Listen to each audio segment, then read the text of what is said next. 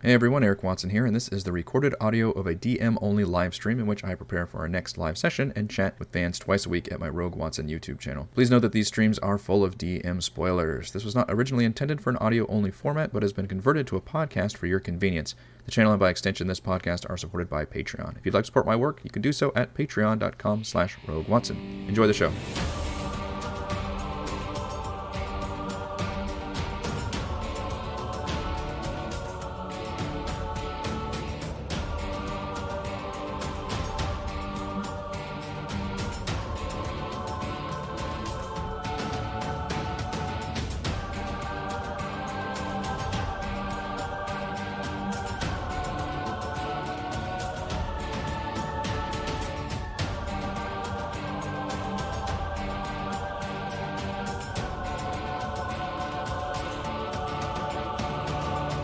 Hello everyone, Eric Watson here, freelance writer, player of games, runner of words, recorder videos, and a tabletop role-playing aficionado. Welcome to the Monday edition of my bi-weekly behind-the-scenes DM-only livestream Crafting Icewind, in which I build, write, and prepare for our next session of Rime of the Frost Maiden. If you are playing characters of Valrobin, Frey, Celeste, Edmund, or Thimbleweed, this stream is not meant for you. But for the rest of you, welcome, assuming, of course, you're okay with the spoilers. Stream our D&D sessions live on YouTube every Friday. Watch all of our sessions and review videos here on YouTube. You can follow me on Twitter at Rogue Watson and join our official Discord server with invite link in the description below. If you would like to support the channel, please check out patreon.com/Rogue Watson. For campaign, we use Roll20, and for streaming, I use Open Broadcaster software with Streamlabs. We are officially in the end game now. I think I've mentioned before when we got to Ithrin that we were in the end game. But now we're for real, because we have reached the central spire after 11 sessions, I think, in Ithrin, which was pretty big, but I really enjoyed that area. We are officially in the Spire of Eriolarthus. I don't think this is going to be nearly as long, and it kind of constitutes a little bit of a mini dungeon crawl, and one that I will be modifying a bit, but, you know, unlike...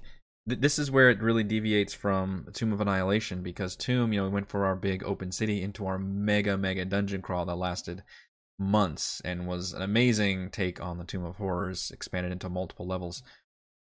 This is not that at all. This is just a couple rooms, and frankly, most of it is pure exploration based. There's not like a lot of puzzles or traps or combat, and that's kind of something that I'll be, I guess, increasing a bit just because my players are higher level and could probably stand to be challenged a little bit. DM's still a little bit salty after how much I got my ass kicked on last week's session, so maybe I can throw a few things at them just so they can bleed through something other than their friggin' temporary hit points before they reach Eriolarthus. So we'll be discussing the Spire and trying to balance it for this level of party for probably the next...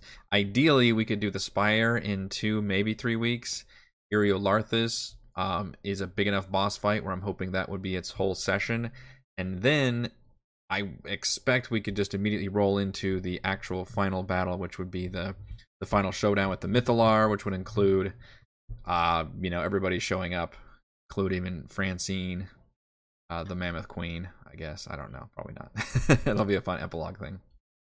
So, we actually already got into this room and activated it last week, which I did not show them this map. So those of you who have watched last week's session, you saw me looking at this map, but my players did not look at this map because I didn't want to just draw all of the ballroom stuff onto this map, knowing that it was all an illusion and that they would probably see through it pretty quickly, and thus the illusion would basically drop, and then we would just have a combat encounter with all that art stuff on there. So I kind of want to just cheat by not having to put up the effort, frankly, of having to decorate these. As much as I love the color and the textures that are used in these maps, they are, for the most part, very empty, and it's especially true here where there's, the Caves of Hunger didn't really matter because there's nothing in the caves, but here there's supposed to be a lot of shit going on, but most of it is illusory in this ballroom room, this lounge up here, and then there's a bar up here. And that's all supposed to be purely illusory, created by these brains in jars. Now, you could argue that they technically haven't dispelled the illusion yet. Be under Yeah, scene can be ended with a scene can be ended with a successful dispel magic of a DC 19. But the way I was thinking is if they just upset the brains, which I thought that was a note they made somewhere. The three wizards are driven mad by their end existence. Dispelling the illusion drives them into a furious rage. Visitors who ruin the ball in any way are attacked. So I took it to mean like, okay, even if they don't dispel it, if they do things to specifically interrupt it, even non-magically, which is what Frey did, then to me that would be equivalent to dispelling it. So we kind of cheat a little bit, but that's also because I just wanted to get past the, you wanted to see like, right, if the players wanted to have fun with that, or if they just wanted to start saying like, no, this isn't real, we're gonna immediately start being suspicious. And they chose the latter, which is fine. And I think I had Frey roll like a really good perception check after she noticed that they were, kind of illusory. And then she able to, I think, get a super good check on that perception score, notice the brains, and we kind of went from there. Now, I also added a bunch of Magen in here. Remember that. I mentioned that there were Magen that were not illusory. They were, in fact, real. They're Magen guards and then kind of servants, and these just act as their entire working class. So I also increased the number of brains from 3 to 4 in hopes to make this an actual viable combat encounter for my players who did just spend a lot of top tier resources in that final battle. At least that's the very least that combat did do, is it forced like Robin to cast Force Cage, for example. So we've got a total of 4 brains in jars, 3 Hypnos Magen, and 4 Demos Magen, which are all just haven't really. I think we've fought Demos Magen before, pretty much just auto attack minions with 16 AC. I don't think I've actually gotten a chance to use the Hypnos guys before in combat. They can cast Suggestion, and they can do a Psychic Lash, which is a psychic damage attack. Well, these guys do have magic resistance, which is pretty good to know.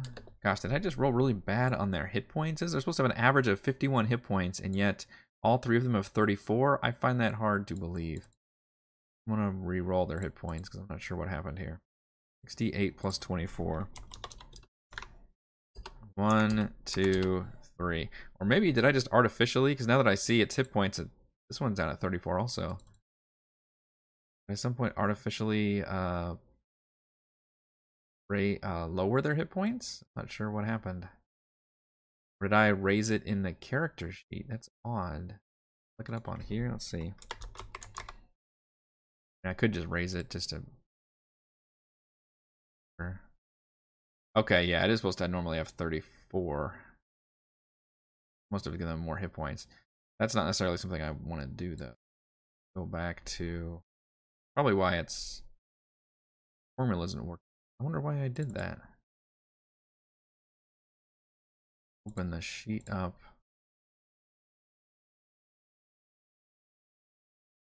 Yeah, that's not right at all. Hypnos Mages was 48 plus 16. I'm okay with making them squishier. That's fine. Them out too long. So average of 34, 48 plus 16. How much they're supposed to have. Okay, so now. Okay, now the macro works. That a couple times. Yeah, okay. I don't know what that is. So the Demos Mage have more like an average of 50 hit points.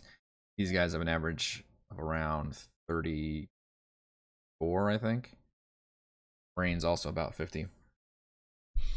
Brain's also floating in the air, 20 feet off the ground. So take that, you melee bastards. Although, if there's one advantage Celeste Monk has, it's that she actually has perfectly good range attacks.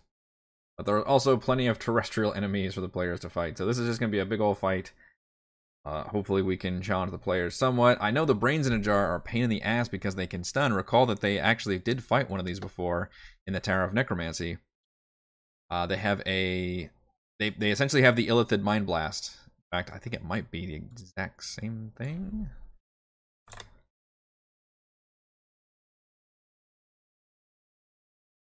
Stats on that is. Psychic energy in a 60-foot cone. That's the same. Yeah, they have the exact same ability as a Mind Flayer, except I think it's slightly weaker. DC 14 Intelligence saving throw for 3d8 plus 4 psychic damage. So it's slightly not as bad as fighting a Mind Flayer. But otherwise, it's almost like having 4 Mind Flayers floating around. Now, they don't have nearly the offensive or the defensive capability either. If they can't do their Mind Blast, they have Charm Person, Hold Person. Hold Person would just be superior, I think, paralyzing somebody. Compulsion, Hold Monster. Need that because they're all people. Except for Thimbleweed, I guess, is not a person. Sleep at 3rd level. I can't imagine Sleep would affect any of these players, even at 3rd level. I just don't think Sleep scales nearly as well with player hit points. 5d8. When you cast this spell, 2nd level or higher, roll additional 2d8. So it'd be 5d8, 7d8, 9d8. You cast it at 3rd level. So just for funsies, 9d8 is an average of about 40 hit points. That's not going to affect anybody anytime soon. Tasha City's Laughter is actually pretty useful, although I think isn't Hold Person just better? Paralyzing, Tasha's. While prone, become incapacitated.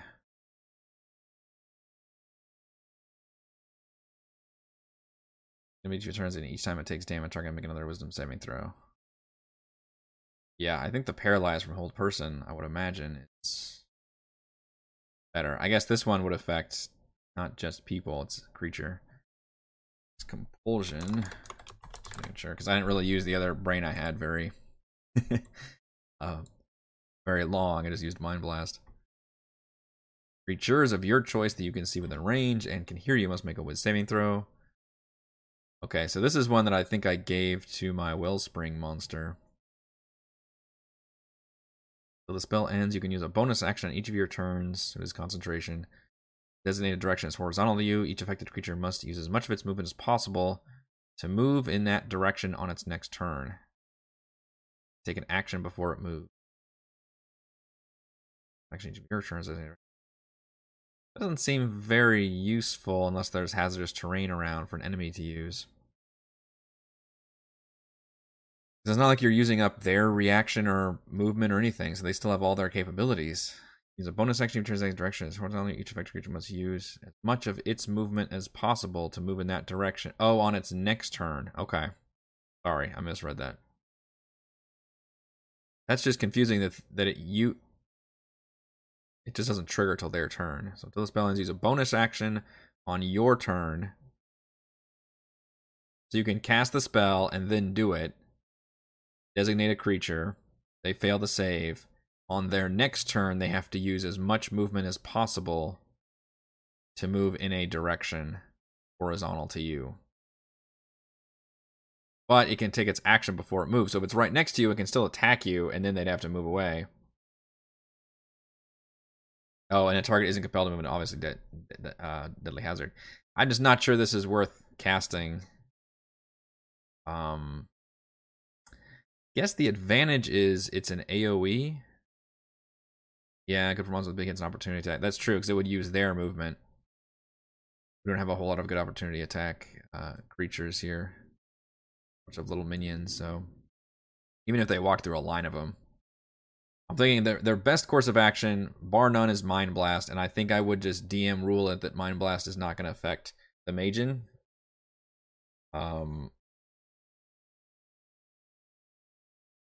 Yeah, just because otherwise this gets really tricky if they keep hitting each other with Mind Blasts, I think. A 60-foot cone is huge. I don't want to annihilate my own dudes. And it makes sense for reasons I'm not care to explain. They're just immune to the Mind Blast. They're immune to the brains. The brains can target, I guess. That's the best use of their ability, but it is on a recharge. Intelligence save, which is usually a dump stat. It does damage and can stun, and stun is obviously brutal as hell. You have advantage. Actually, stun's not as bad as paralyzed, now that I think about it, because paralyzed is the auto crit. So that's something that would be the next best thing, is to individually hold person somebody. Is that a con save? Wisdom save. That would be good use though. Paralyzing somebody would be very nice when you have a bunch of little minions, because that shit would add up pretty quick. Fun, not fun. It's not. You know, one thing I do, if you'll notice, you know, the problem with high level D&D that I'm realizing, and I think I mentioned this in the Frostside chat, if I didn't, I talked to Chris about it afterwards, is that maybe it was a crafting stream I talked about this. I feel like I have to use crowd control abilities that I normally would not use very often in other tiers of play. Once we get to these higher tiers of play, just has to be part of the repertoire, I feel like, in order to challenge the players. But unfortunately, yeah, it can be pretty shitty to lock multiple people down for multiple rounds. You would hope that the players would support each other and restore each other, but unfortunately, this isn't really the kind of party that has access to that kind of stuff. Because if somebody is, what they can do is they have access to abilities to help with saves. They can give Bardic Inspirations, and they can give the Flash of Geniuses. So that's the kind of stuff I guess they can do. They don't really have like restoration type spells. Or they even have Calm Emotions, but I don't think that works. That's only for charm purposes. They'll work for Hold Person for Paralyzed. But what you will see me do is the amount of brains that get to do Mind Blast is probably going to be equal to the amount that get affected by Mind Blast. In other words, if you see the first brain get off a really effective Mind Blast and stun like half the party, maybe their brains aren't really going to use Mind Blast that much. You know, maybe they'll be using Hideous Laughter, or they have Zone of Truth. God, unfortunately, all of these are lockdown spells, aren't they?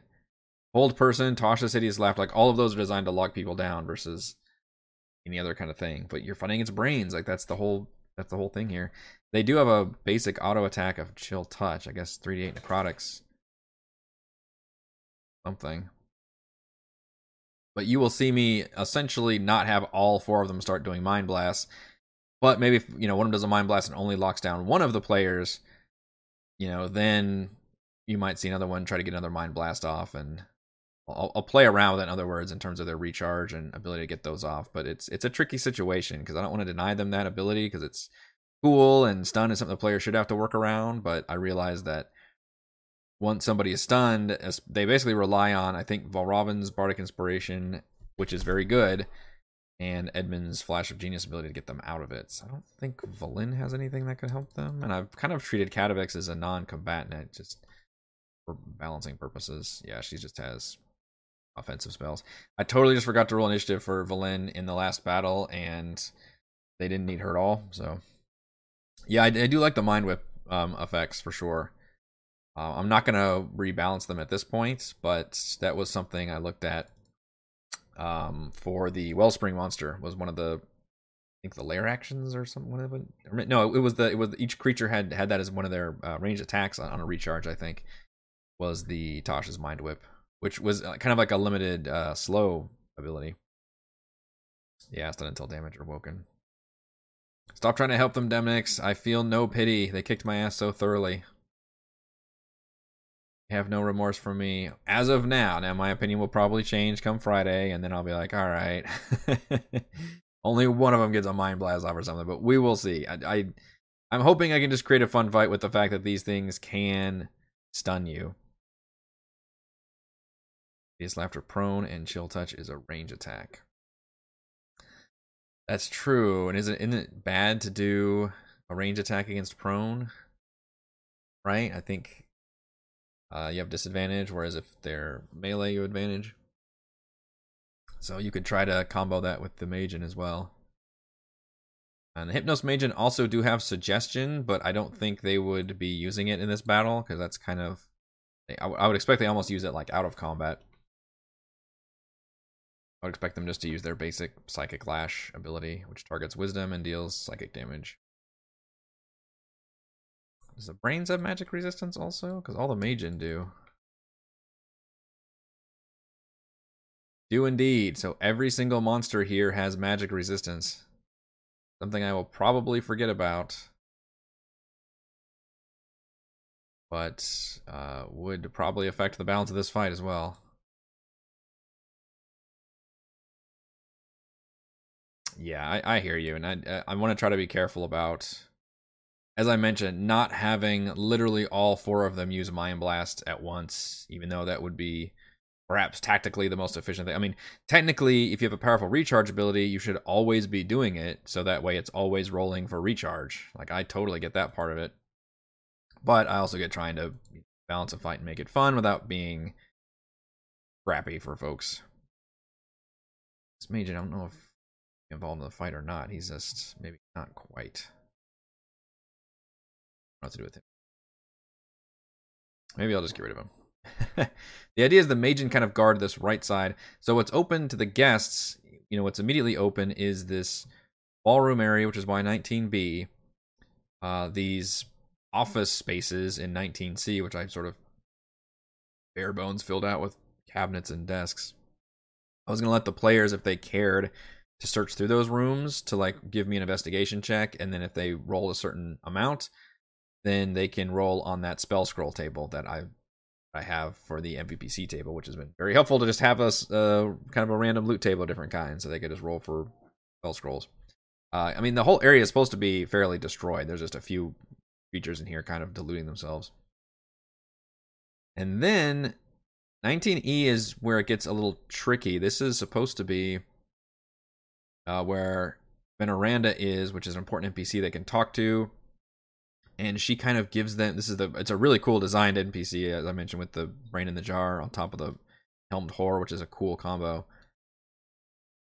But I've already got Katavix that has this ritual brain transfer information already, and I don't really feel like introducing the whole, like, oh, take his staff of power. He's not going to have a staff of power. Like, he's just an elder brain. Like, he doesn't have a fucking staff. So I don't think for my campaign purposes I'm going to use her as an NPC. I will definitely use...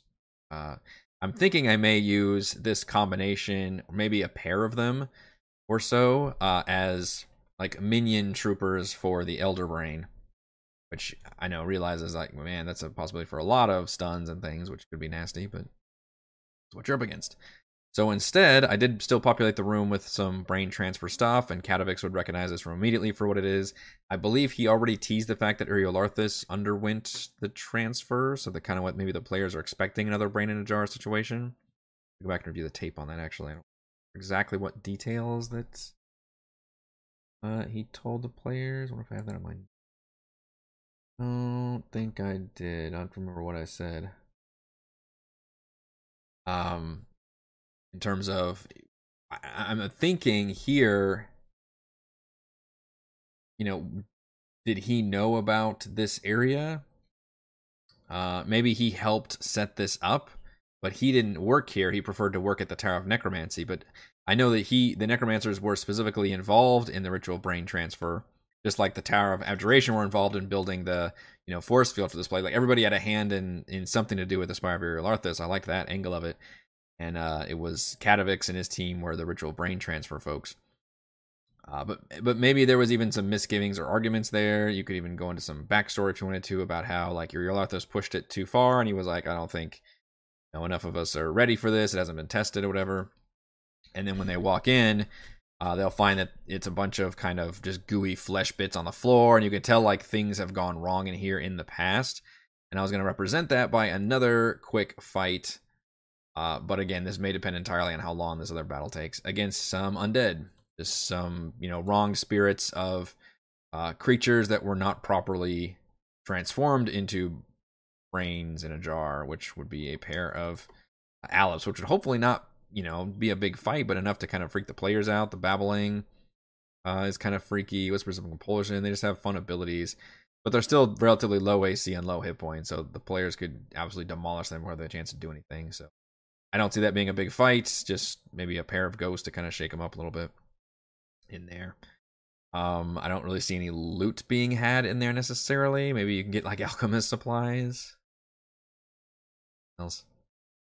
Y19F has a bunch of stabs, which none of them are magical, which is kind of disappointing. Maybe I can stick a magic staff in there, but gosh, between you and me, they don't really need any more magic items. And I've kind of given them, I feel like I've had to give them something, in every single area just about.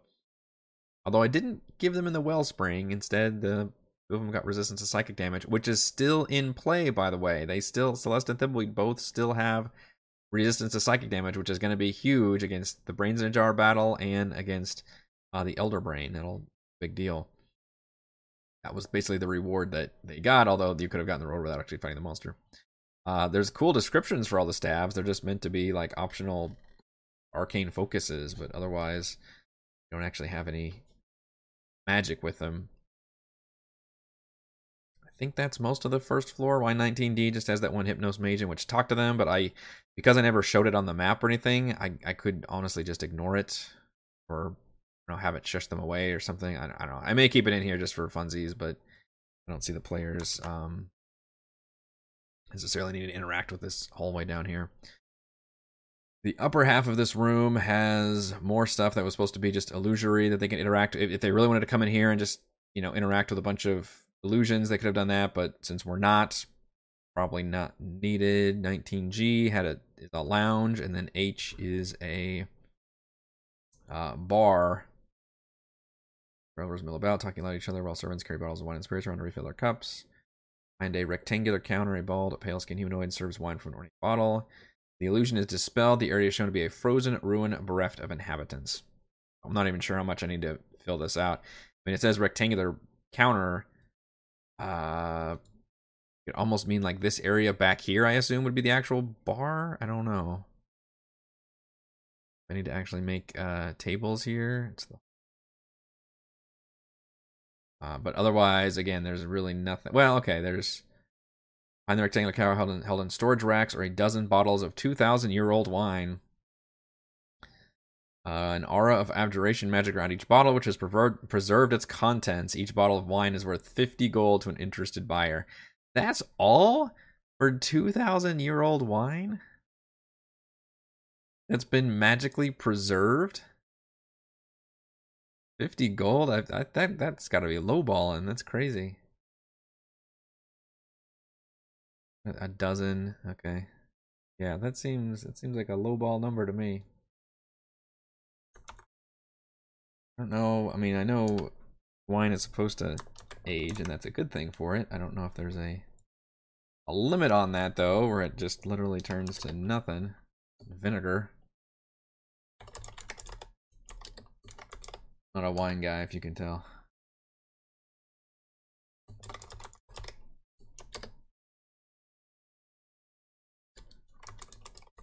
Bottle.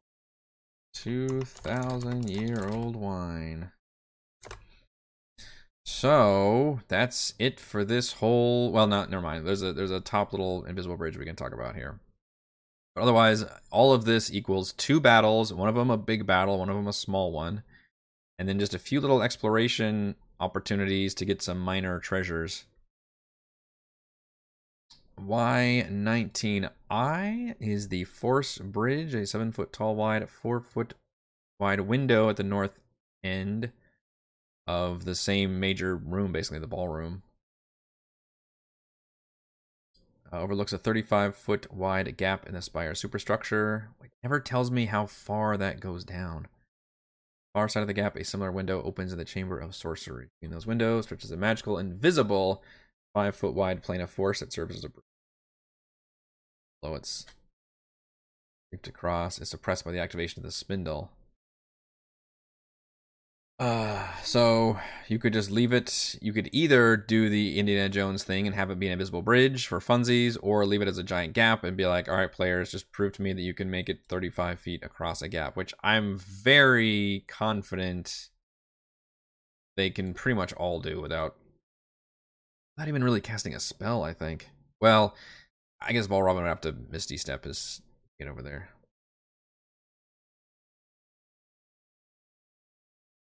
Yeah, it may just be a gap. I may just treat it like a gap, like it's been destroyed, like it's broken off. And like, hey, that's your hazard. Just cross it. I have no idea what happens if you fall. It doesn't say. It just as 100-foot drop. What's the max on falling damage? The very, very small chance that somebody actually falls. Horse bridge.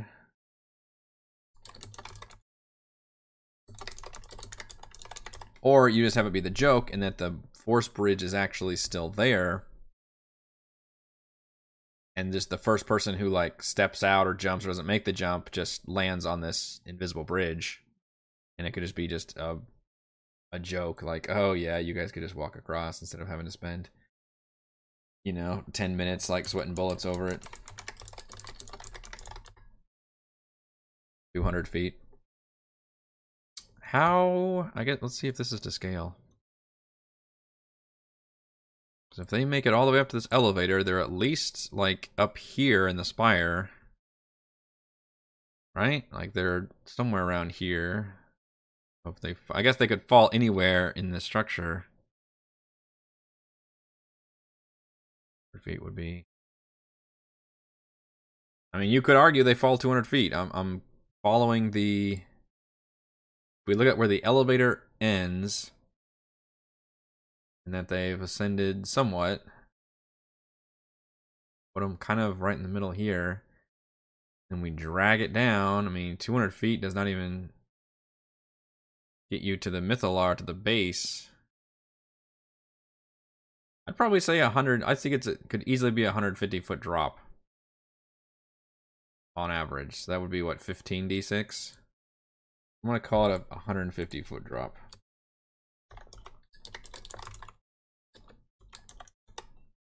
That seems illogical. Back to the spire. Glad there's at least something in there that causes them to kind of hazard avoidance. Y19J. Weird. Here in surface of the chamber, 11 alcoves extend from the walls like the points of a star, each one narrowing to a niche. A gently glowing crystal is mounted 5 feet above the floor. The air seems to hum with pent-up power. This seems like a great opportunity to have all of these things shoot lasers at people in this chamber. Instead, they act like some kind of holographic projector that creates this figure called Everlast. Larthus created Everlast to aid him in his apprentice in their doomed mission to restore Ethan from ruin. Everlast is a living spell bound to the spire. What's like the Alexa system or something.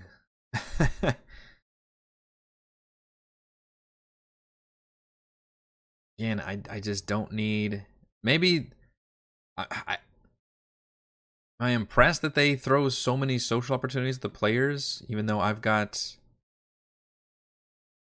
constantly all these social opportunities, but maybe that's because of my campaign is given a lot of social opportunities, so I feel like I don't have to use a lot of these ones like Veneranda and Everlast and all these other ones because it's kind of overlap too much with my own. It doesn't feel like it has any more really interesting information to give either. As our lesson to reach Erlas's study, he says he can't help them, saying my orders for information in the cities reveals the secret cities to outsiders. Doesn't even seem like he has any information that Veneranda doesn't have. I guess if you miss Veneranda, then it might be helpful to talk to this thing. By 26, most likely Celeste takes very little, Frey lives. Oh yeah, Celeste has got the monk thing. So just see what 15d6 looks like. Nice. 69. 47.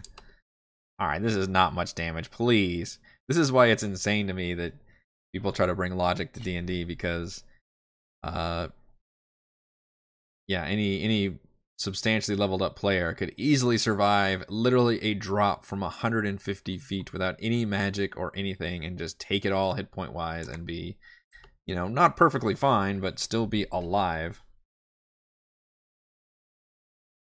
Wow, that was a good roll. 60 damage. Just realized my first one I did was the 69 was really, really good. As it should be. Camera. So I'm thinking I don't really need to use this weird Alexa thing. Or maybe I could. Maybe I could have all the points start, building up. You could almost tease it like they're about to fire a laser at the party. Instead, it builds that pretty image of. One interesting that I could do is build an image of Iriolarthus as him as a Netherese wizard to tease the players, like, oh shit, we just made it to him. Like, this is it.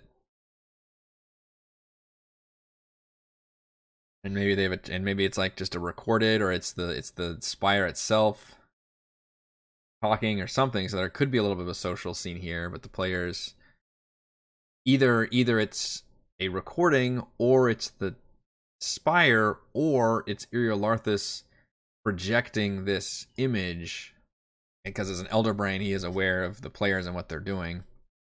That might be the more interesting thing, as a chance to be able to talk to the villain you're going to go up against, with whom you haven't had any real context for, and talk to him first. So maybe I'll replace Everlast with a projection of Iriolarthus. I think that could be interesting.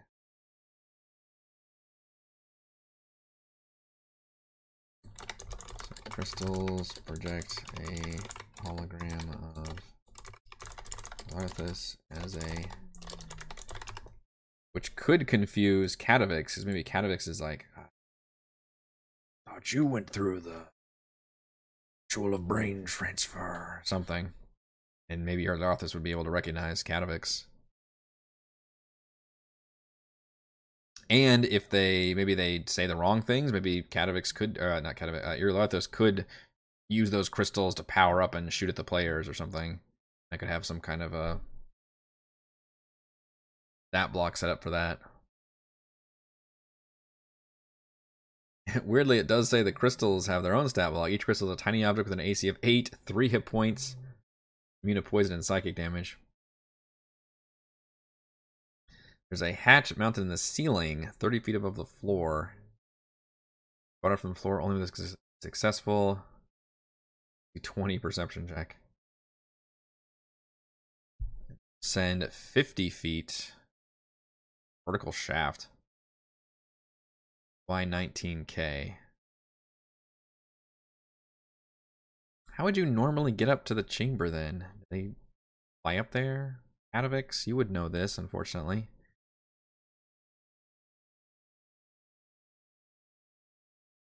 Maybe Katavix can mention the fact, like, point up to the area or something. But I like that idea of having I can't say that name. Iriolarthus talk to the players via a hologrammed projection and try to just figure out, and he's paranoid as hell. He's the brain in a jar times 1,000. He's just expects them. He's like, oh, you finally come to.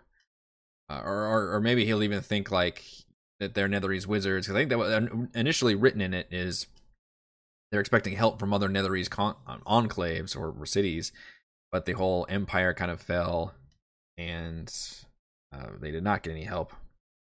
So maybe Iriolarthus will appear, realizing that I've been watching you for some time, and you are not, clearly not Netherese wizards, and just kind of probe them for a while, asking questions, and maybe even as it leaves, if the conversation turns sour, then he can overload all the crystals to fire at the players before disappearing. That would be kind of a cool send off.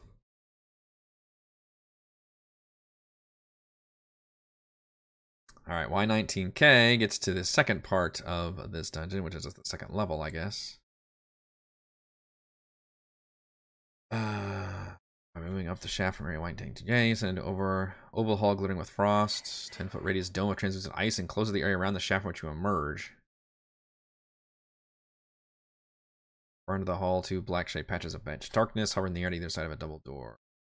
The living blades of disaster.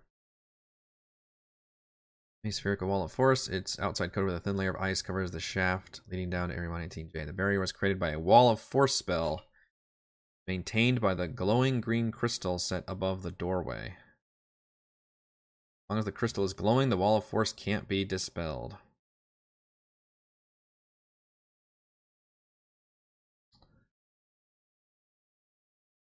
Huh. This part. 2 living blades of disaster guard the double door that block the way to Area Winding J. The blades attack intruders that move in range of their blind sight 30 feet. And the blades can pass right through the wall of force. Well, that's convenient.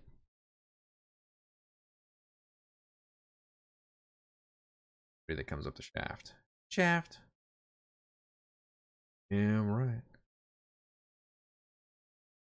The glowing crystal sustains the wall of force, but has become loose in its stone fixture. Whenever a loud noise is made from the chamber, the loose crystal flickers. Thunderously loud noises cause the crystal to go out for 1d6 rounds, during which time the wall of force is suppressed. The first time this happens, the ice that coats the dome collapses. Character within reach of the crystal can use an action to pry it from its fixture. Causes the crystal go dark for good, ending the wall of force. That is a really interesting hazard, actually. When you come up from this 50-foot shaft, there is a wall of force barrier. A spherical wall of force. It doesn't quite say how high it goes.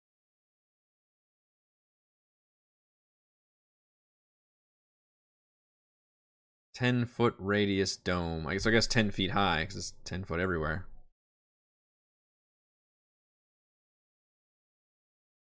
On the map, like, it's kind of got to use it. 5, 10, 15. Yeah, I guess it is 10.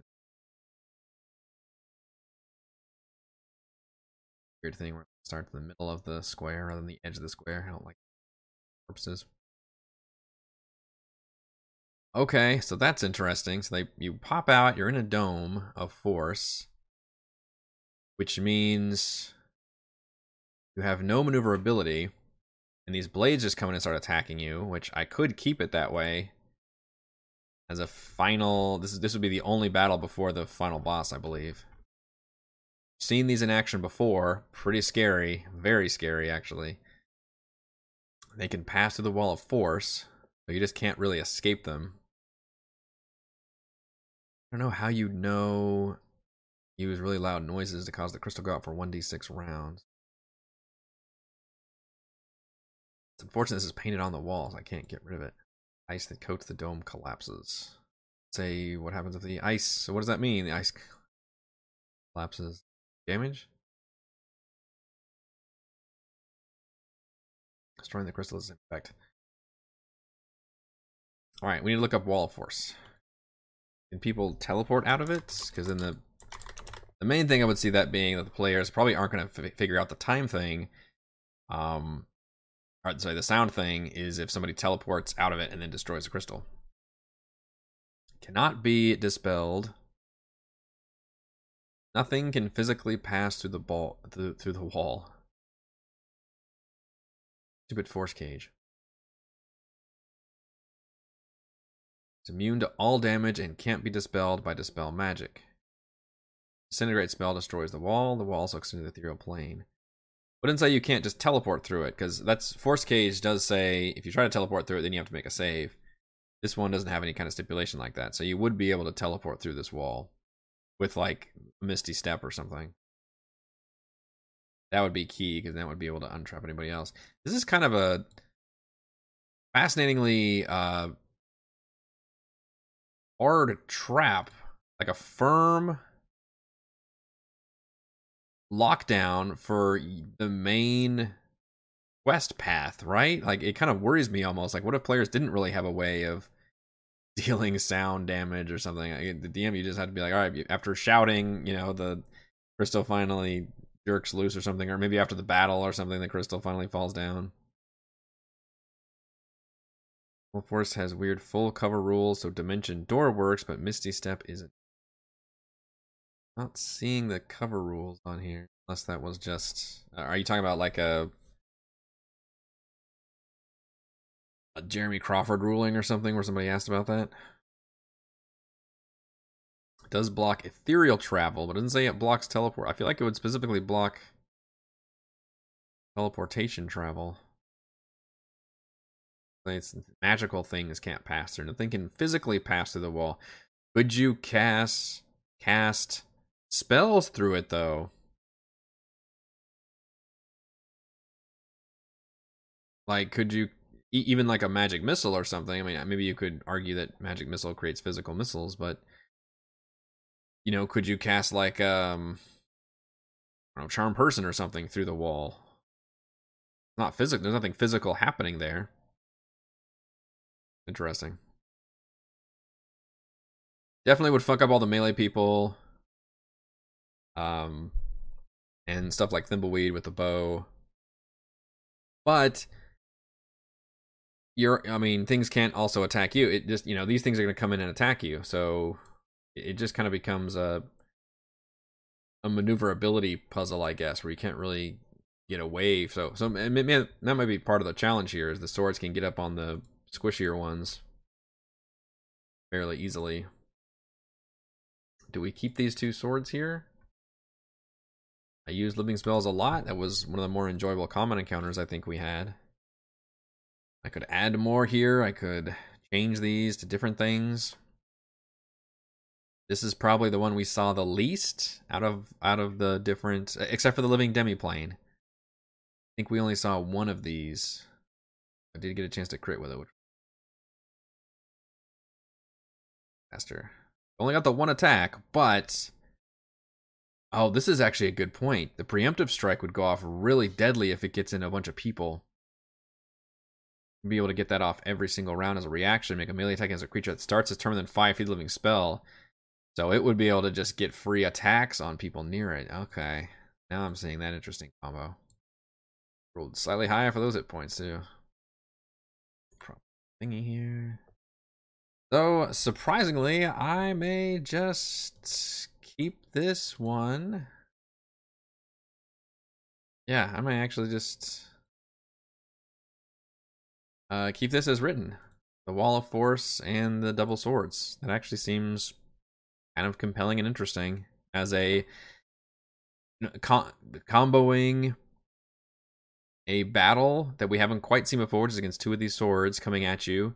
The players had just and what's probably going to happen is one of them, flies up into the shaft to look around, and I basically immediately roll for combat because I described this room, I described the Wall of Force, and then these two swords start hovering close to you, and then I roll for initiative, and then if that player decides to fly like all the way back down, and then maybe they talk about that part gets kind of awkward, I guess, because it's like, well, do these swords follow them down there? It does say they can go through the Wall of Force, but these are meant to be like guarding this door, so they probably wouldn't follow down.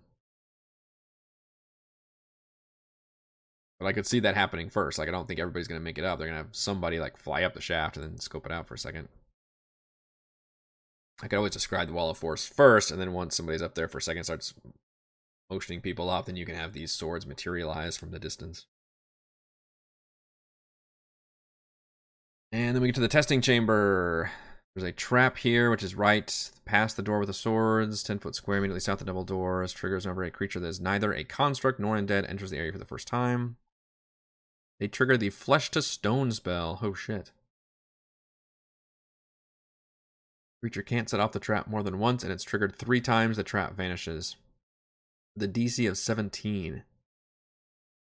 Oh boy. Do the players have even a way of reversing that? I know they get, what, 2 saves? 3 saves. Con save, restrain, which begins to harden.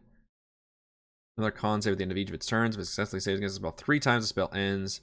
If it fails its save 3 times, it is turned to stone and switches to the petrified condition for the duration. The duration is only 1 minute. Maintain your concentration on the spell for the entire possible duration. Creature is turned to stone until the effect is removed. Okay, never mind. So that is going to be permanently turned to stone. Just petrify. Okay. The game doesn't fuck around here at the end. Jeez. That's a tricky one. I know they get 3 saves. The players are pretty good at saves thanks to Bardic Inspiration. I feel like Katovic should know about all these things. I know, yeah, 3 saves is pretty generous. But DC 17 is also pretty high, so how do I get away with Katovic? I guess Katovic he'd be out of it or something and not. Because is this normally the way he gets to his office back in the day? Having to go through all this motion? Maybe Katovic isn't affected because he's got security clearance, registered with the Spire or something. Of them is that's actually further past this. So here's just a trap, which is a bullshit trap. There's no warning about it or anything. You just step it and trigger it, which is kind of crappy. Maybe put a warning on the door outside. Like, warning, no one except a member of the Ebon Star allowed inside. And then maybe Katovic won't know. He'll just be like, we've never had anybody that wasn't a high-ranking member made it this far through the Spire before. The first, basically anything past that force bridge, you're basically not supposed to really get into the back room, essentially. Character succeeds on a DC 10 Arcana check. Random symbols in the doors represent the 8 schools of magic. Opening any of the 8 doors reveals utter darkness beyond. A creature that has dark vision can't see into or through the magical darkness, or warlock with devil sight can't. Darkness fills the tunnel south of doors and can't be dispelled. To pass through safely, the character must speak the name of one of Ariel Arthas's 8 apprentices and then step through the door associated with that wizard's school of magic. Each time a creature steps through a door without speaking the correct name, a barbed devil appears in the corridor beyond, in the dark corridor. Devil can see in the magical darkness and attacks any creature that moves in the corridor without first speaking the correct name. Huh. We used a barbed devil.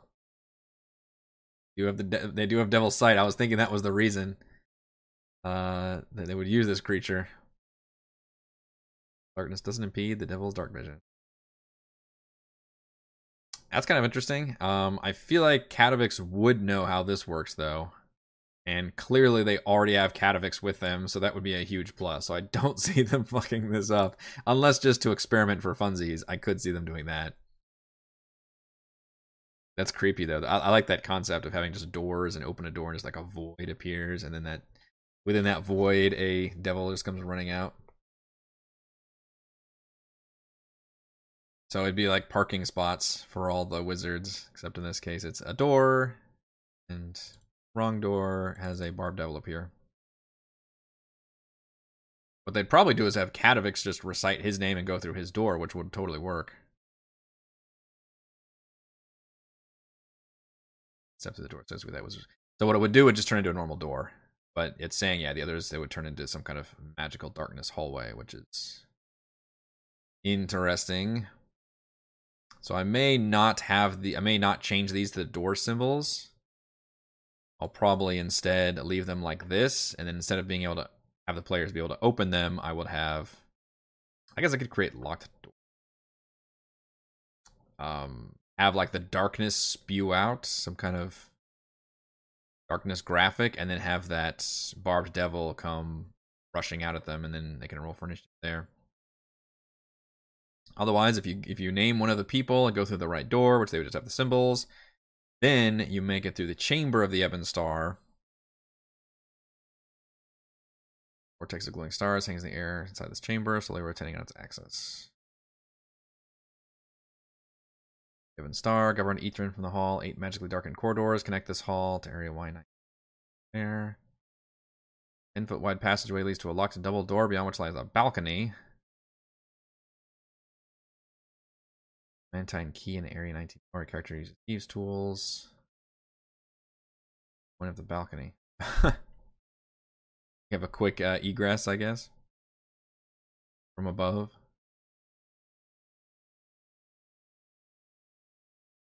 Whirling Starfield resists the cosmos. As it was known to the Netherese, a character who studies the starfield sees a strange phenomenon. Gain a cursed flaw. Any character who has a supernatural charm gained by drinking from the goblet. Sit in the chair for the school of magic tied to that charm. So only wizards can sit in whatever chair matches their chosen arcane tradition. Yeah, Velen and Katovic are both necromancers. Starfield transforms into a glowing door that persists for 1 minute before transferring back to its original form. So again, Catavix can help them kind of solve this puzzle too. And this would basically teleport them to the boss room.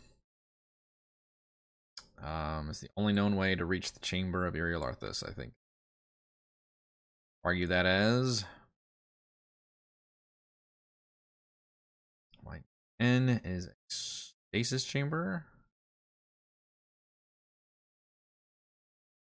Have the spindle in it? Where's the spindle? Oh yeah, it is. It's the spindle. So I'm not using the spindle. The helpful MacGuffin if you're doing it, that if you're including it, but not involved in my campaign. Pulse of energy. Crash out of the city and cause the floating chamber of the sun to crash the ground. Wow.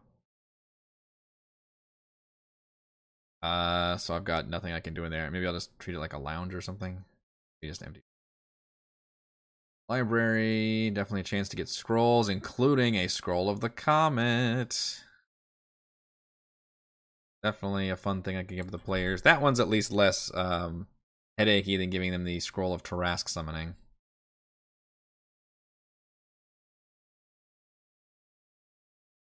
Yeah, there's clues where how to get into the chairs, but again, they'll have Catavix. I guess there's a chance Catavix wouldn't survive against the brain stuff down there, so that could be tricky. Balcony to make proclamations. The inhabitants of Ethrin. Words spoken by creatures in the balcony are magically amplified to sound 10 times louder than normal. Okay. Out there. And then we make it to the study. So yeah, so that'll teleport to the boss room, which I will have a separate boss room prepared. So if you break it down in terms of things that are going to take up time, I think the initial fight we've got lined up for Friday's session is probably going to be the single longest part, which is the biggest battle. Other than that, you've got a little bit of a undead battle here with the brain transfer room, a very minor hazard thing with the force bridge, social scene with Iriel Arthas' hologram, an interesting little hazard combat encounter here with the Wall of Force, Blade of Disaster, a possible trap into a just petrifying the players, which we'll talk about that more on Thursday. It just feels so out of left field, but maybe I can give them a proper warning on the door. And then interesting little puzzle thing with the doors and the chairs and all that, but kind of easily solvable because they have an NPC who basically just knows this part of it at least and knows how to do it. Enter the boss room. So I think would be hopefully well on track to just cover all of these 2 levels in the next 2 sessions, I think. But for now, that is going to do it for this week's Crafting Icewind Dale. If you enjoy the content, please check out patreon.com/RogueWatson. Shouts to Platinum patrons Joe, Will, Thomas, Stan, Brennan, Genocider, David, Eclectic, Roleplay, Roll, Christopher, Brian, William, David, Corey, Koa1337, Big Nut, John, Chris, Scott, Gene, Eric, Sox, Dan, Tyler, Nathan, Camp, Crystal Lake, Counselor, Big Shep, and Andrew. And gold patrons RPG, Papercrafts, Pretty Boy, and Yuma, Marcus, Lizard, Lounge, Sam, Lumpy Spuds, Jerome, Nathan, Fazliga, Tortoise, Scott, Refus, Carolyn, and William. Thank you all very much for your support. I will see you for more crafting action on Thursday.